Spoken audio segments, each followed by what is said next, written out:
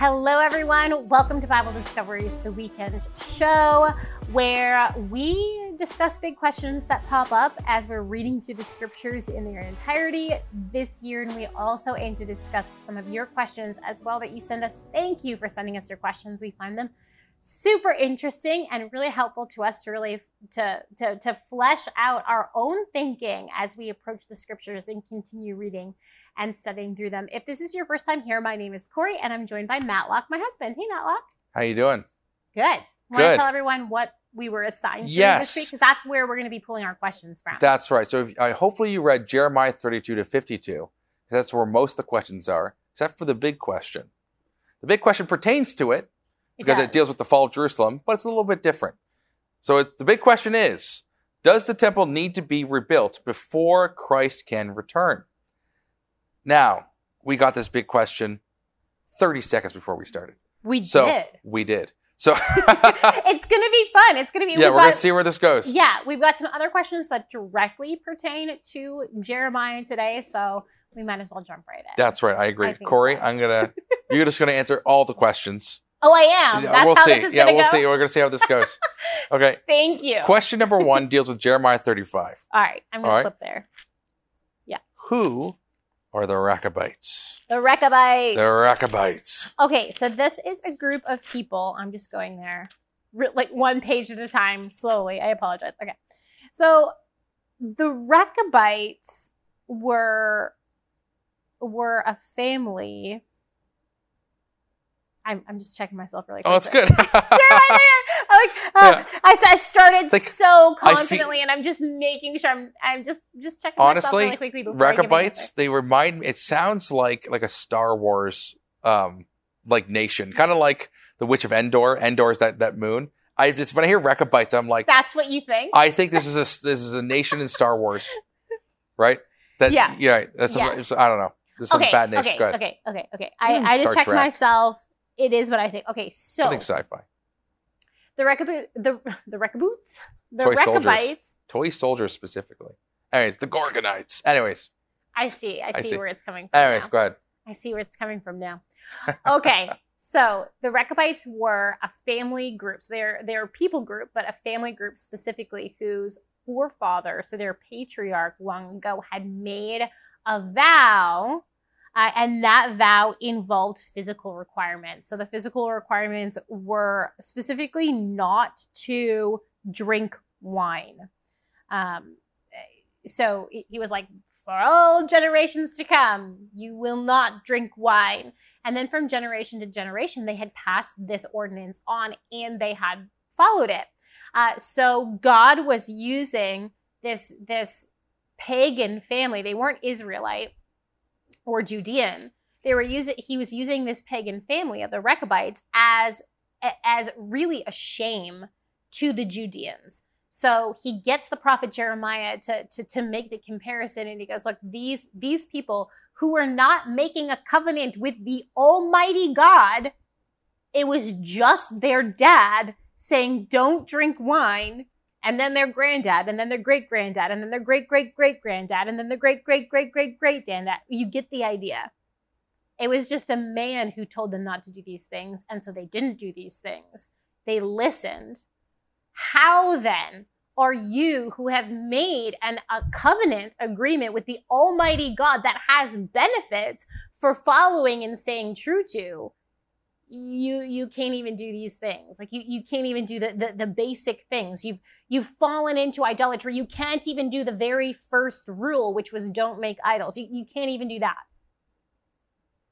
So, yeah, that's essentially who the Rechabites are. That's good. It's a family that lived by a code that they wouldn't drink wine. Right. And they actually did it. And so God used them as a shame against the Judeans who had everything in return from God and yet could not follow his law. Right. Though it was with the Almighty God and commanded by the Almighty God as opposed to just a guy. Right. So yeah, the Rechabites, it's a really interesting story from Jeremiah. Interesting. Chapter 35. So let me keep going here. You got this next question. Jeremiah, don't aim at me. I was going to interrupt you. Like, whoa. Before you keep talking there. Jeremiah 44, also Jeremiah chapter 7. Who is the Queen of Heaven? What's going on here? The Queen of Heaven. Yeah. Okay. So this is a generic term for a god, a goddess, who was worshipped in several different forms in Canaan and Mesopotamia and Egypt and the surrounding area. And essentially, she was the consort or the wife of the head god, whether that was Baal or whether that was El, or whether that was, unfortunately, Yahweh in the Old Testament. There was a lot of syncretism going on. So the Judeans and the Israelites were mixing the religions, the Mesopotamian religions and Canaanite religions and Egyptian religions with worship of God. And so they intermingled these ideas. And the Queen of Heaven was someone who generally women worshipped for protection. Men also worshipped her, don't get me wrong, but women had a special connection because she was also a woman, though in God form. And we're told in Jeremiah 44, actually, they go through with their husband's blessings what they were doing. They were burning incense to the Queen of Heaven. They were pouring out drink offerings to the Queen of Heaven. And in fact, they say the kings and officials of Judah and Israel did this as well. So it wasn't just the everyday woman and everyday man of ancient Judah. It was also the kings and the officials hedging their bets and also worshiping the Queen of Heaven. So incense, drink offerings, and also we were making cakes impressed with her image. So grain offerings in the form of cakes. So a lot of things associated with this goddess were protection and provision, so food and protection in childbearing and child rearing, protection in general from famine and droughts and military and excursions and all of this. But essentially, the Queen of Heaven is a generic term for many different forms of the same kind of goddess that was worshipped, believed to be the consort god of the head god, a creative force, and believed to have been very powerful. And we see this in Jeremiah 44, right? That she was believed to be very powerful because Jeremiah in 44, Jerusalem's already fallen. They're in Egypt. Remember, Jeremiah was taken against his will to Egypt after Jerusalem and Judah had already fallen to Babylon. And God sends Jeremiah a message to the Judeans living in Egypt. Basically, what are you doing with all your idol worship? Did you not see that I destroyed your country because of this idol worship? So why are you doing this here? What makes you think you're going to escape here? And so a large assembly, like verse 15 says, then all the men who knew that their wives were burning incense to other gods, along with all the women who were present, a large assembly and all the people living in Lower and Upper Egypt said to Jeremiah, we will not listen to the message you have spoken to us in the name of the Lord. We will certainly do everything we said we would. We will burn incense to the Queen of Heaven and will pour out drink offerings to her, just as we and our ancestors, our kings and officials did in the towns of Judah and in the streets of Jerusalem. Why? At that time, we had plenty of food and were well off and suffered no harm. But ever since we stopped burning incense to the Queen of Heaven and pouring out drink offerings to her, we have had nothing and have been perishing by sword and famine. So in other words, they're saying to God, you're not protecting us, are you? You're not giving us food, are you? You're punishing us. If only we had just stayed true to the Queen of Heaven, she would provide for us. So this is the ultimate slap in the face to God that's going on in Jeremiah 44, where the people have now replaced him with who they probably viewed as his consort. Terrible. That's good. Yeah. That's good. Well, I have really not much more to add to that. Okay. All right. Well, I think you did a good job. I'm going to ask you a question. Are you sure? Can I? No. Me. Okay. Before you go. All right.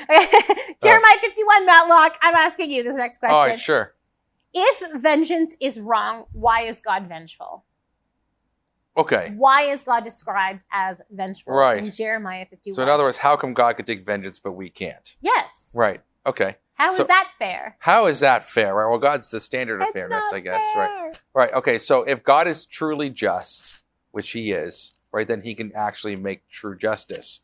If God is truly merciful, then he can truly dispense mercy at his will. That's genuine, and it's not something that we think is mercy or something that we think is just. In other words, God can the whole purpose of vengeance is to enact justice immediately. Let's say someone comes, kills your brother, and you want to take vengeance on this person. You go, bam, bam, you kill them. You kill them in cold blood because they killed your brother. This is an eye for an eye, an eye for an eye, tooth for a tooth. What the abuse of that idea, where people aren't using it as prescriptive or as way, hey, balance justice. You're taking justice into your own hands. It's not justice itself, because God literally is the standard of justice. So when God says, I'll take vengeance, what God is saying, I'm going to be the one who commits justice, right, above your version of justice, because your vengeance won't be satisfied, and your sense of justice is incomplete, essentially. But also, as we've learned in the New Testament, vengeance is actually not a good way of solving your problems. Basically, like you were saying this last time, that if you do get vengeance, it's not going to solve the hole that's there. No. So getting vengeance doesn't fill in the hole of your lost brother that was killed. You're going to have that hole there your whole life, basically, until you see him again. God willing that they're Christian or whatever. So the whole point here is that God is the ultimate form of vengeance. Now, this kind of justice comes in two different forms. There's temporal and there's ultimate. So we all know that there's ultimate justice that comes with God on Judgment Day, when God separates the sheep from the goats and stuff like that. But there's also temporal. So in other words, when Israel was committing heinous sin, they were judged, temporally judged. When Babylon was committing heinous sin, right, and they used to judge Israel's sins, then Persia came in and judged Babylon, right? Then Greece came in and judged Persia. And it's kind of there's temporal judgments over the sins. And then, so long story short, I think, and you can chime into this if you want to at any time, is that the justice itself is left to God, and the justice that we need to enact isn't, in a sense, in terms of vengeance, where we try to enact our own form of justice, but it's following God's law and God's words and his commands and what he's, the spirit of the law, so that we can actually be judicious and follow through on justice effectively in the way God has ordained it. Because once we break God's rules, then it's no longer justice. But also, the vengeance, another way of looking at it is God also says that he's jealous. So it's not that he's jealous in the way that we experience jealousy, but he's truly, genuinely good, and there's no fault in him. He's sinless. Mm-hmm. So this vengeance isn't the same kind of vengeance that you would think about. It's simply true, genuine justice in the purest sense. Yes. Right. Yes. Because the revenge that we would take, the vengeance that we would take, would be polluted can be polluted and would be polluted by our hearts. That's right. Right? By our own sinfulness, right? So the measure of what is true and just, like what you have said, is God. Right. It's not us, right? We've learned in Jeremiah 17, verse 9, right? Our hearts are deceptive above all else. Who can understand them? So that's pointing to, like, our emotions. They are deceptive to us. They will lead us in the wrong way if we're not careful and if we're not checking ourselves. God doesn't have that problem, right? His emotions, as he experiences them, are not tainted with sin, because he is God. Sin is that which is away and opposite to God's will, right? And God's ways, I should say, opposite to God's ways. So he categorically cannot be that. So any vengeance that he takes is true vengeance, and it's untainted and unspoiled by sin. Yes. I think that's the simple answer. We can trust it. Yeah, that's right. We can trust God and his goodness. That's right. Yeah. All right, Corey. I would say so. Question for you. The last question before the big question. All right. When and how did Jeremiah die? I actually wish I could answer this question. We do not know. The Bible does not tell us when Jeremiah died. I mean, When was he around? What age? What time period? Oh, time period. I mean, Jerusalem was destroyed in 586 BC. And then we know that Jeremiah, after the destruction of Jerusalem by Babylon in 586 BC, he was taken to Egypt against his will after the governor of Judah was assassinated. And Jeremiah said, no, we need to stay in the land. Everyone's like, what are we going to do? Someone assassinated the governor. That's rebellion against the Babylonian Empire. Nebuchadnezzar's going to come back here. He's going to kill us all and resettle the land with other people groups. That was the fear. And it was a legitimate fear. I mean, it's not as if Nebuchadnezzar hadn't done that before. But Jeremiah received a word from the Lord and said, I mean, this is all in the end of Jeremiah. He received a word from God. No, we need to stay here. Everything's going to be fine. And the people did not listen to Jeremiah. They dragged him along with them to Egypt, where he, after the few chapters that he writes where he's prophesying to the people in Egypt, he's never heard from again in the scriptures. So we don't actually know what happened to Jeremiah. More than likely, he passed away in Egypt.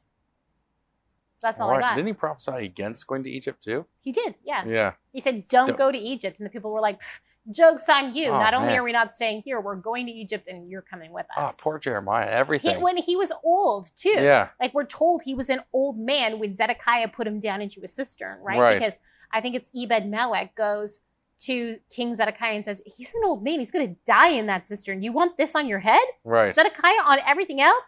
And to Zedekiah's credit, he's like, okay, get him out. Just don't tell anyone. Right? And so we know that Jeremiah was an old man when he went to Egypt. So how much longer he lived, I don't know. Corey, that's a good answer. And today might just be the shortest episode in the Weekend Show's history, which is very short. It's a very short history, but still. This is what? Yeah. Episode 31. Is it? There we go. There it is. And because of that. And one of those was live, so I mean, does it even count? That's true. No, it counts. Can we keep it to 31 minutes? That's the question. Under 31? Definitely. All right, let's do this. Big question. Does the temple need to be rebuilt before Christ can return? And okay. What? Go ahead. Lay it on me. I want to hear it. Okay, so I think this question pertains because we end with the destruction of Jerusalem, right? Yes. So then everyone's looking forward to the rebuilding of Jerusalem, which of course happens in history, but the temple was destroyed as well. We know that the temple was rebuilt. I'm just going through some history. No, that's good. Really you need to. The temple was rebuilt about 70 plus years later with the return of Ezra and Nehemiah to Jerusalem during the time period of the Persian Empire. So the Median Persian Empire takes over Babylon only after 70 years. And then we go through the whole time period of the intertestamental time where the temple is still there. And sometime before Jesus Christ is born, Herod the Great begins his great renovation project of this second temple in Jerusalem and makes it all fabulous. Christ's ministry happens. Christ is born. Christ's ministry happens.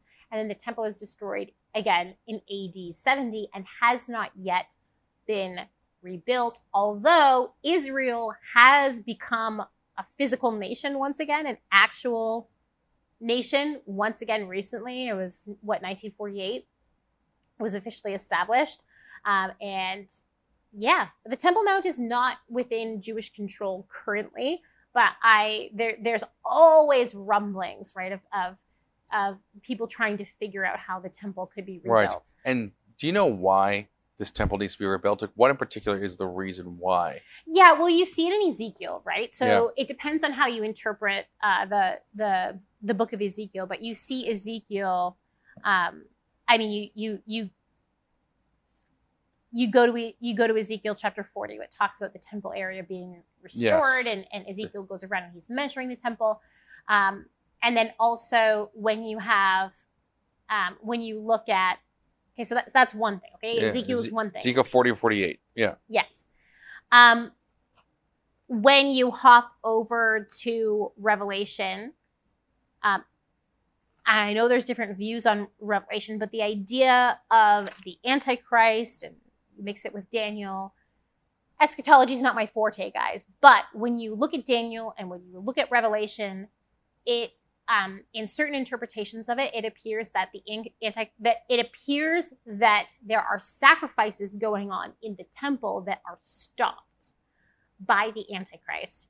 And so the idea is that if the Antichrist is stopping sacrifices in the temple, there needs to be a temple. Right. So right. That's the idea. Right. Now, a lot of views of the end times don't believe that a temple has to be rebuilt. But I think what's really interesting, what no one, regardless of your view of what needs to what's going to happen in the end times and what needs to happen first, it's tremendously interesting that Israel is a nation again. No one saw that coming. No one saw for a couple thousand years. That's right. It's kind of like, well, true Israel is not the nation of Israel, so we're okay according to Romans, right? Right. But then Israel as a nation happens again, and everyone kind of goes, "Oh, what? Right. What's going on there? Oh, that's interesting. That's really interesting." So there's this idea that the temple will be rebuilt, and then the series of the end times will begin, and Christ will come back. Right. Based off of a great evil that will arise in opposition to Israel as descendants of Abraham. Right. Interestingly enough, in the news, apparently, like 10 years ago, it would have been a conspiracy theory to talk about a temple being rebuilt. But apparently now it's just mainstream in Jewish society to talk about a temple being rebuilt. It's like been normalized, so people are just talking about, yeah, we need a new temple. Well, I mean, so like the Temple Institute has been a thing. It probably I don't know, because obviously I'm not Israeli and I don't have my finger on the pulse of that at all. Right. But I do know that the Temple Institute was established like before, either around or before 1986, because they began training Levitical priests from birth or from young childhood or from birth in 1986. I believe they have a website, but they've got all the things ready to go and people trained to do this. But yeah, maybe what you're referring to is like it wasn't mainstream is what I was saying. And now it was kind of hope for it. Yeah, people were talking, like, it was never in the mainstream news. People were like, oh, okay, that's a bunch of, let's say, Orthodox Jews and extreme Judaizers, whatever we want to call them, who want this to happen. Right. But it's not popular in Israel. Well, but it's become popular as of recent. Yeah, and I mean, certainly when you look at the politics of Israel, when you look at the surrounding politics and even the politics just of Jerusalem itself and the Temple Mount and the tensions that go on between Jews and Muslims and Christians, it seems like a mess that is impossible to reconcile. But there have been some really interesting peace talks in recent years. Right. So who knows what could happen? But I think to answer the question, does the temple need to be rebuilt for Christ to come back, really depends on what God's redemption of Israel looks like. Because when you go into Romans chapter 11, where the Apostle Paul is making this distinction between not all Israel is Israel, which I know is very offensive to Jews today, where they're talking about not every descendant of Abraham is Israel, right? But how the Gentile believers were grafted in and other branches of the tree were lopped off. Paul talks about how this is also a mystery because it's a partial hardening has come upon Israel proper, the Jews, for a time. But how that is only for a time until the fullness of the Gentiles will be realized. Right? So there is a mystery here. So honestly, with this question, for me, this is a who's to say. Right. This is a potentially, but potentially not. It's who's to say. It depends on what you think God's plan for the physical descendants of Israel actually is. Or it is, yeah. I guess your belief depends. But yes, yes, I know what you mean. I know what I'm your just being answer nitpicky. Would depend on that. Yes, I know what you're saying. Yeah, I'm looking at this because I'm not too familiar with. We'll have to talk about this topic again. It'll have to be another big Q for another day. Just remember this: This will be another question we use another time. Because we're going to get there. Like, we've got lots of time. We've got Ezekiel. We've got Daniel. Yes. I mean, if we really need a really long time, we've got Revelation. So on the other side of things, okay, God calls each individual and each person, in each group of people, the collective whole of the church, his temple. Yes. So let's deal with those questions here. So if anyone, 1 Corinthians 3, verses 16. Do you know that you, and that you there is plural, so yous. Do you know that yous are God's temple and that God's Spirit dwells within yous? If anyone destroys God's temple, God will destroy him. For God's temple is holy, and you are that temple. Okay. Then it goes to 1 Corinthians 6, and he says, let's see where I'm at here.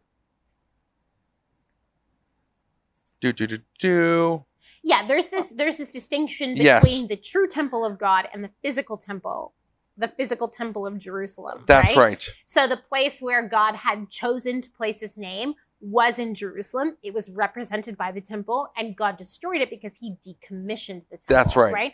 We know that from the Bible for the first time, and from the second time, you imply it. Right? Well, Christ prophesies it in Matthew 24. He prophesies it, that it's going to fall and that it's a decommissioning, right? It's the rejection of the Messiah. But there's no scripture written afterwards about that. So, or the destruction of the temple, which would be definitely, I think, would have made it in had there been survived, right? So then you have chapter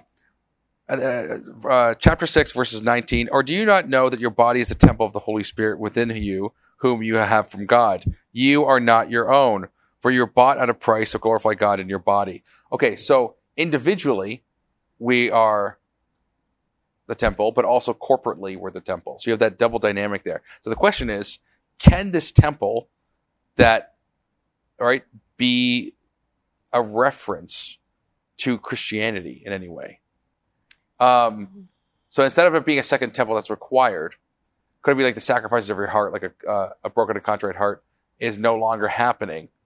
I don't think that works, because when you look at Revelation, where the Antichrist puts a stop, and Daniel, where the Antichrist puts a stop to the sacrifices, and it seems very physical. Yes.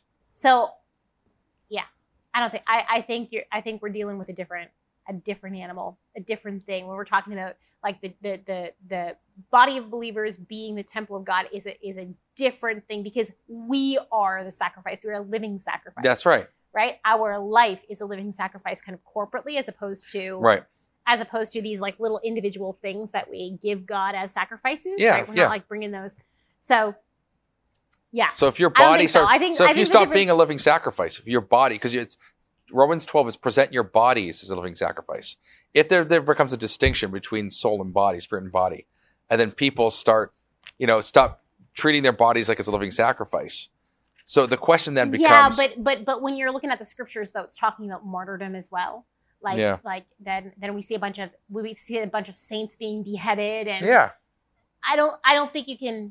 I think that's a real big stretch to all of a sudden jump from, kind of like this esoteric. You are the temple that the Antichrist is stopping your sacrifices, and also he chops off your head.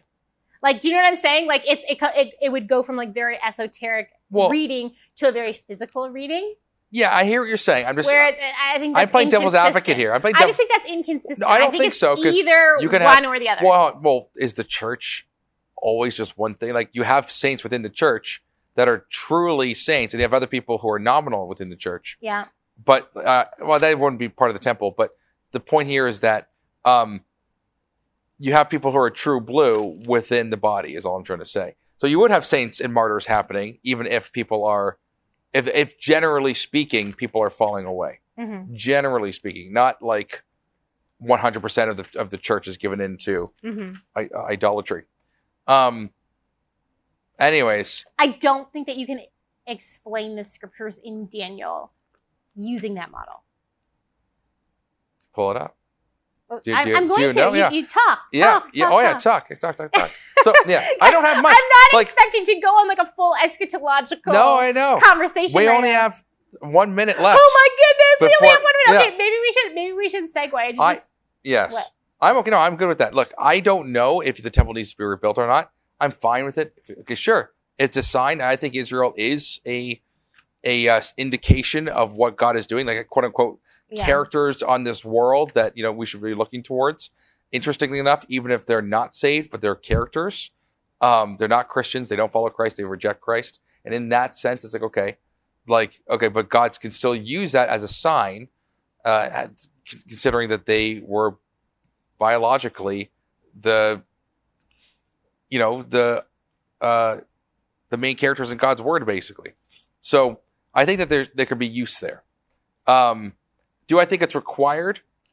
I don't know. I haven't studied this fully enough. Like I said, we heard this question moments before it started. So I haven't studied it fully enough to really give a good question, which means that this needs to be an actual question that comes in. I will say that New Jerusalem does come in afterwards, and there's no temple in New Jerusalem. There's no temple. So if it gets rebuilt, somehow it gets destroyed again. Well, that's the idea. That's the idea. All right. Is that the new heavens and the new earth, like the Jerusalem that comes down from heaven, is in Revelation, is the new heavens and the new earth. It's not the physical temple that it's not the physical Jerusalem. If you're assuming a 1,000-year reign of Christ, we need to do a bigger episode on this. And we will when we get to Daniel and stuff, because man, we hit that golden 31-minute mark though. Yeah, 31st show. 31 minutes. I don't know. Right. What do you guys think about all of these things? Let us know. We'll be hanging out in the comment section too, going back and forth with you. If you have any questions coming up as we move into Lamentations and Ezekiel and Daniel and beyond into the New Testament, please pop your questions down below because we'd love to discuss them. Did you want to say anything? No, I think you should tell them to subscribe. Oh my goodness, yes, we never do this. I never, I'm the worst. Please subscribe if you've watched this all the way through to 31 minutes and 50 seconds. Please subscribe so that way you help grow the channel and you don't miss any of the stuff that's coming out. All right, I gotta go. Happy reading, happy studying. Thank you so much for watching. We want to keep producing high-quality biblical content, but we can't do it without your support. If you feel called to support us, please click the link in the description under Donate. Your support really means a lot to us.